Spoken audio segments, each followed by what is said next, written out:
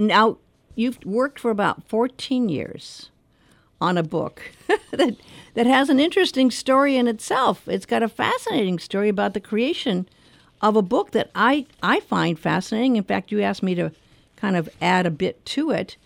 But it's a book of lists, and it's amazing. With this book, you have a resource for all kinds of ideas and advice, and it helps someone who's not organized like me get a little more organized and in control of your life, and it helps people who forget things to maybe not forget things as much. And it's a wonderful book. So tell me a little bit about the story of the creation of these lists for a great life book that just came out. Well, about 25 years ago, I was going to go up Mount Kilimanjaro in Africa with a friend of mine. And needless to say, I was anxious, what do we bring? What do we do? This and that. And all of a sudden, he generated this, document of about 3 or 4 pages, everything typed out. And he had extraordinary detail. He said, for instance, 3 brown cargo pants, 2 blue regular pants, 3, yellow shirts, 5 Milky Way candy bars, 2 toothbrushes, this and that. I mean, he had, like 100 things on that list, but it was in such detail that all you had to do is just look at the list and know that you had to do this and get that, and you were done. And I was impressed by it, and I made the comment to him at that time. I said, it would be nice to have a list like that for other things in life too. That becomes like a checkoff list, and that way you don't miss anything. And so we talked about it, and then we went to the Olympics in Athens in 2004, and he did the same thing. And at that time, we finally decided that we need to write a book. And it was about 14 years ago that we decided to make a list of a number of lists, and we engaged my daughter in this. And of course, she had a lot of really funny lists that she wanted to add. But be that as it may, we came up with a number of lists, and we expanded on it, and that's the book that we came up with. So it's really been a book in the making for about 14, 15 years. That's correct. And the hardest part is not just the thought. It takes a lot of perseverance and dedication to actually do a book. And I'm sure there were times where you started to understand that. I think the editing for me is the hardest part. What did you find to be the most challenging part in putting this all together? Well, that's a great question. And I would like to encourage anybody who wants to write a book. Basically, you could sit down and write a book. You're going to go through periods of time when you have writer's block and you don't feel like you have anything significant to add, and that's fine, and that's expected. For me, what I found the hardest was once I was done with the book, what do I do with it? At that point, you're saying, well, what do I do? Where do I go? How do I publish it? How this and that?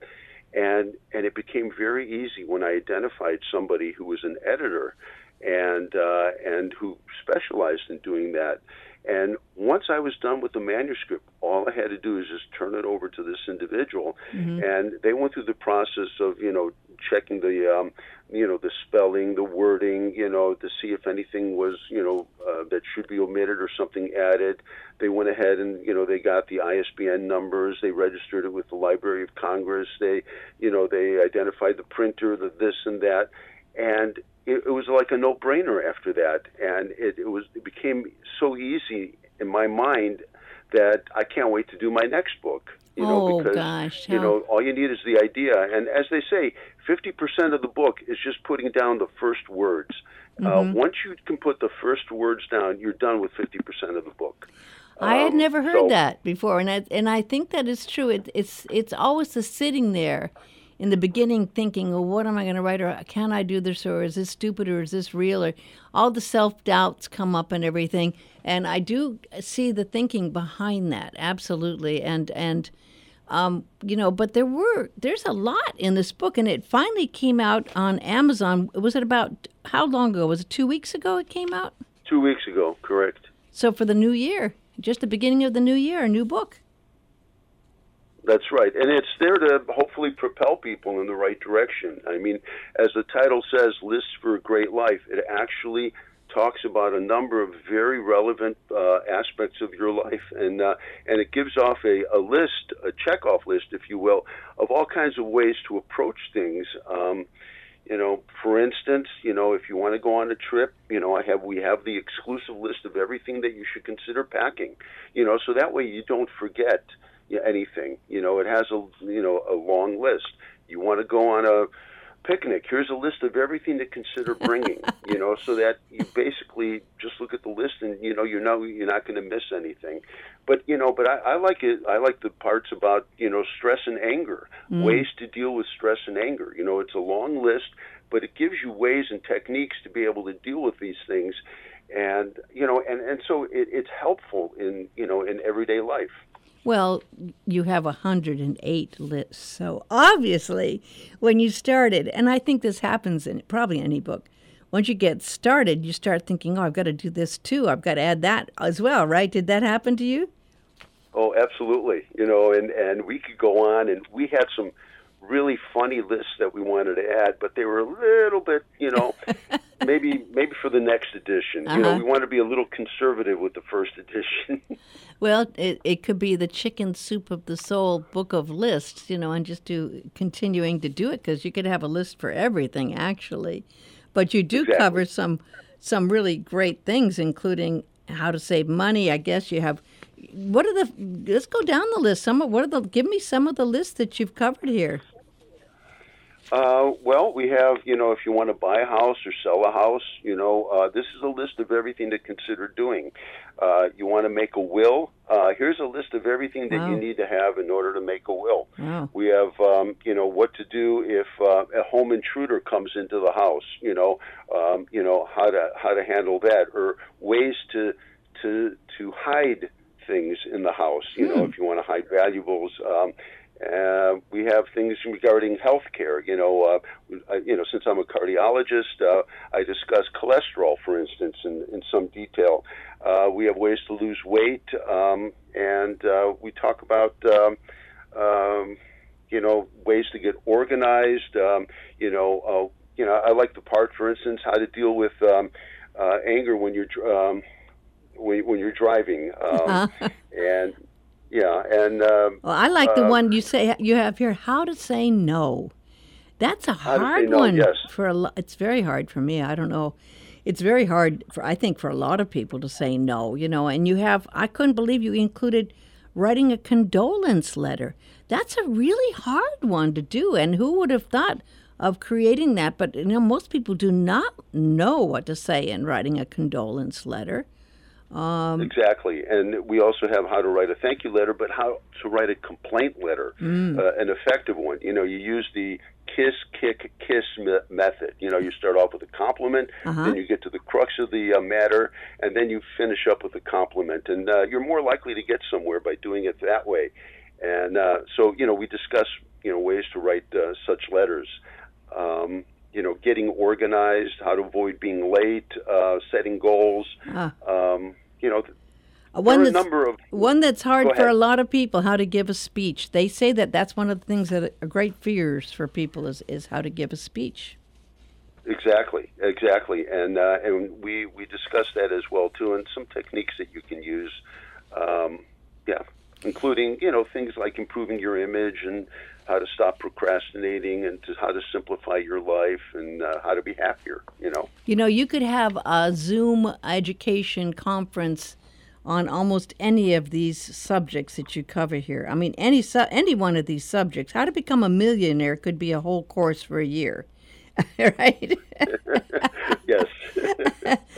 Saving money could be a whole subject. I mean, because I've been doing talk shows for over 30 years, way over 30 years, and it's always a matter of what do people want to know? A lot of these subjects that you have are things that people really want to know. I mean, buying a home, that's a huge subject in itself. Selling a home, Yes. These are I know really. What you mean. And we have things on relationships too.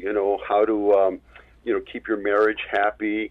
how to be cheap on a date without looking like it, So, I mean, some good ways to save some money, and how to be, romantic.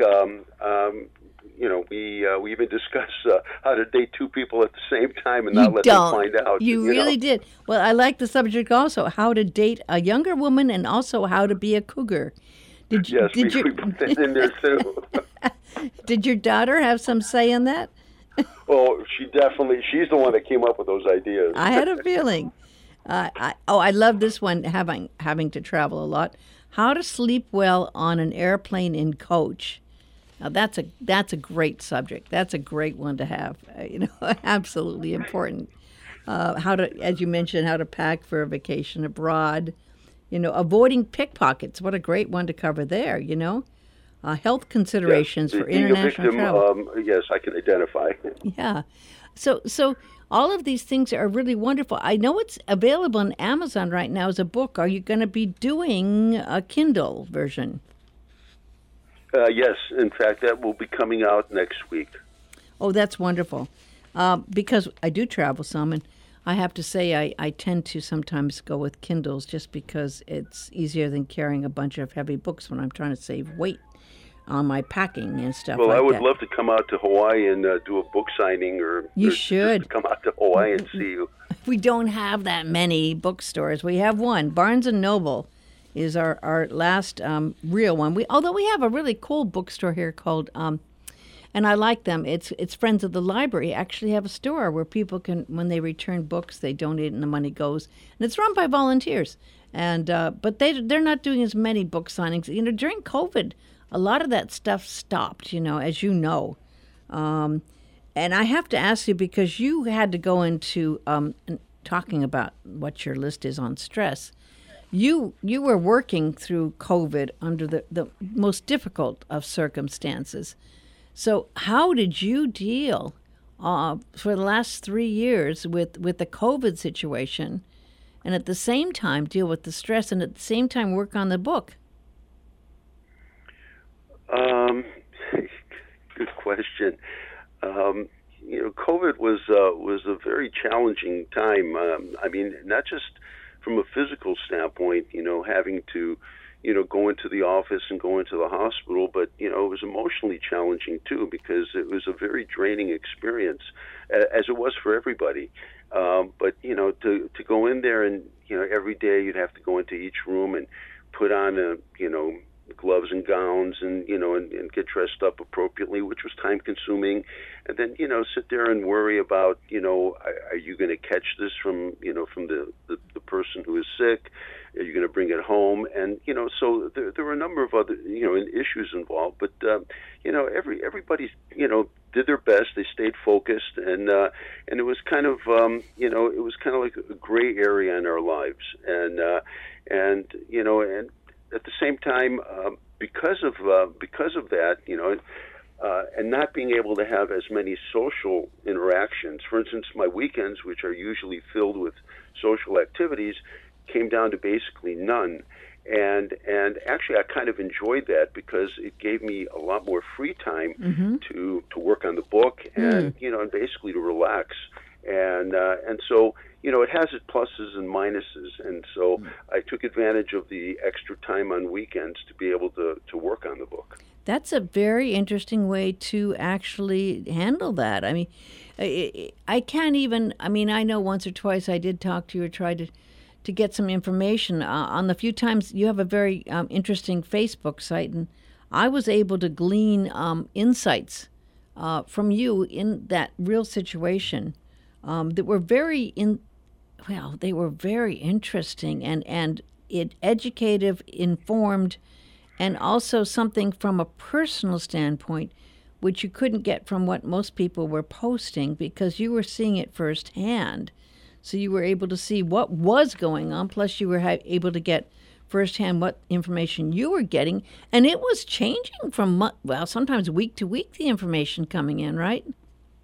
Oh, it was changing so much that I would make a statement, and then you'd find out 2 weeks later that maybe it's not the way people think it is, and all of a sudden you're going, where are we going with this? And there's so much that we learned of what was wrong with our thinking, and of course we're learning a lot of new ways to deal with viruses, and it's as bad as an experience this is, there's going to be so much good that's going to come out of it from a medicine standpoint, that it's going to help us, with even common colds. It's going to help us, with other potential bad illnesses in the future. So there's the good with the bad. I had not thought of that. There's a lot of people who don't understand, and I'm not an expert, but I've been hearing a lot of people say that men have been having more issues with heart disease after COVID, and some people say they think it may also be because, a lot of just speculation, of course, it may be because of the vaccines. But did you see more issues with people having heart problems after getting COVID, or did that cause more problems with men's hearts, or anyone's, male or female hearts? It appears from a clinical standpoint that there are more issues that have come up, and particularly with arrhythmias, with heart rhythms that we're dealing with.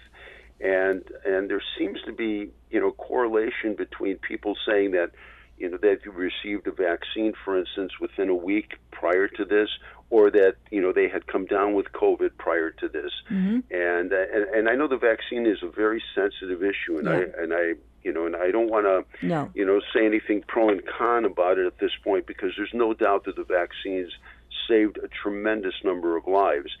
But at this point, the illness is not the devastating illness that it was previously, and I think it's giving us pause right now to sit down and to re-examine the vaccines and the technology involved, and to see if this is really the appropriate way to go forward. And I know this is a controversial issue, but at the same time, vaccines save probably millions of lives. Yep. But at this point, because they were under emergency authorization to use the new mRNA technology, we went ahead and we did that. But now that we have a chance to sit down and really scrutinize this thing, I think we need to do that, because we are seeing a lot of people coming down with things, and they're attributing it to the vaccine or to the COVID itself. And so some of that is probably something that would have happened anyways, but people are very quick to make an association between that and the COVID or the vaccine. And so sometimes it's hard to differentiate really what happened. We're not going to go do biopsies on everybody's heart to see whether they indeed have myocarditis, which is an inflammation of the heart muscle, but we have seen an increased incidence of people having rhythm disorders, for instance. Yeah. Absolutely. And I have to say, the thing that shocked me is, of course, everyone knew there would be variants. I mean, there was no doubt that's the way everything works with a virus. But I was shocked at seeing how quickly the variants would erupt in different parts, of course, of the world. So you were seeing a variant here, a variant there, and next thing you know, how quickly that variant would take over. And with so many variants, they seem to almost be working against the current different vaccinations, and there would be variants that seem to almost stop you every few months. Am I correct in that? It just seemed to me mind-blowing that all these variants would then occur to kind of change things, right? You're correct. You're absolutely right. There's this tendency for the new variants will not respond as readily to the vaccines and treatments that were designed for the previous variants, and but they still seem to have some effect, and the one thing that we keep on reiterating is that if you're vaccinated and you do come down with COVID, you're less likely to get a severe, life-threatening case. But at the same time, they're not as effective at preventing you from coming down with something, but you will get a milder case theoretically. But yes, we're learning a lot about viruses that probably have situations that have been there for forever, but we're watching it so carefully now that we're watching this thing evolve in front of our eyes, and we're able to identify it. And and we're watching something that probably has been going on for from the beginning of time, but we're just catching it at with the tools that we have now, and we're able to see it exactly what's going on. It's from a doctor's perspective. I mean, it had to have been emotionally difficult to see the nurses you work with, the people you work with, and certainly the people who came in affected by all this. I mean, the hardest part, I think, of a doctor's job is not to get completely blown away and damaged by feeling too much, but at the same time, to maintain a caring attitude. It's got to be a razor's edge line, and you seem to have been able to achieve this. And how do you do that? It comes from just the nature of what we do. We're all good at what we do. And no matter what our field is, whether it be medicine, law, engineering, teaching, we all do the best we can because that's, what we trained in. And, and I have to give it to the nurses in particular because they were there, day in and day out. Yeah. And as physicians, we would, go into the hospital. We'd still go to our offices. I mean, we dealt with a different, aspect of things, but I especially admire the nurses for their, their perseverance, and it's just, you do what you rise to the occasion, if you will, and that's what we did. Well, you absolutely did, but usually when you rise to the occasion, you can come down from that, and the emergency passes. But in this case, it kind of. I mean, how many times do we think, by next year it's going to be over, thank God, and then it's like, well, nope, not yet. And then again, you think, well, this time we're really going to be over by the end of the year. And it's like, gosh, really? So, I mean, there was all of that kind of was a constant thing that made it so difficult. I have seen, people, and I'm sure you've seen some doctors and nurses that say, I don't know if I can take this anymore. Have you seen that happen? Burnout? Yes, I have. Yeah. And there are a number of nurses, for instance, who quit, and they quit at a time when we needed them the most. But I understand they got seriously burned out, and there are many who had families, young families, and they didn't want to bring any illness home. Yeah. And I understand this really taxed our healthcare system,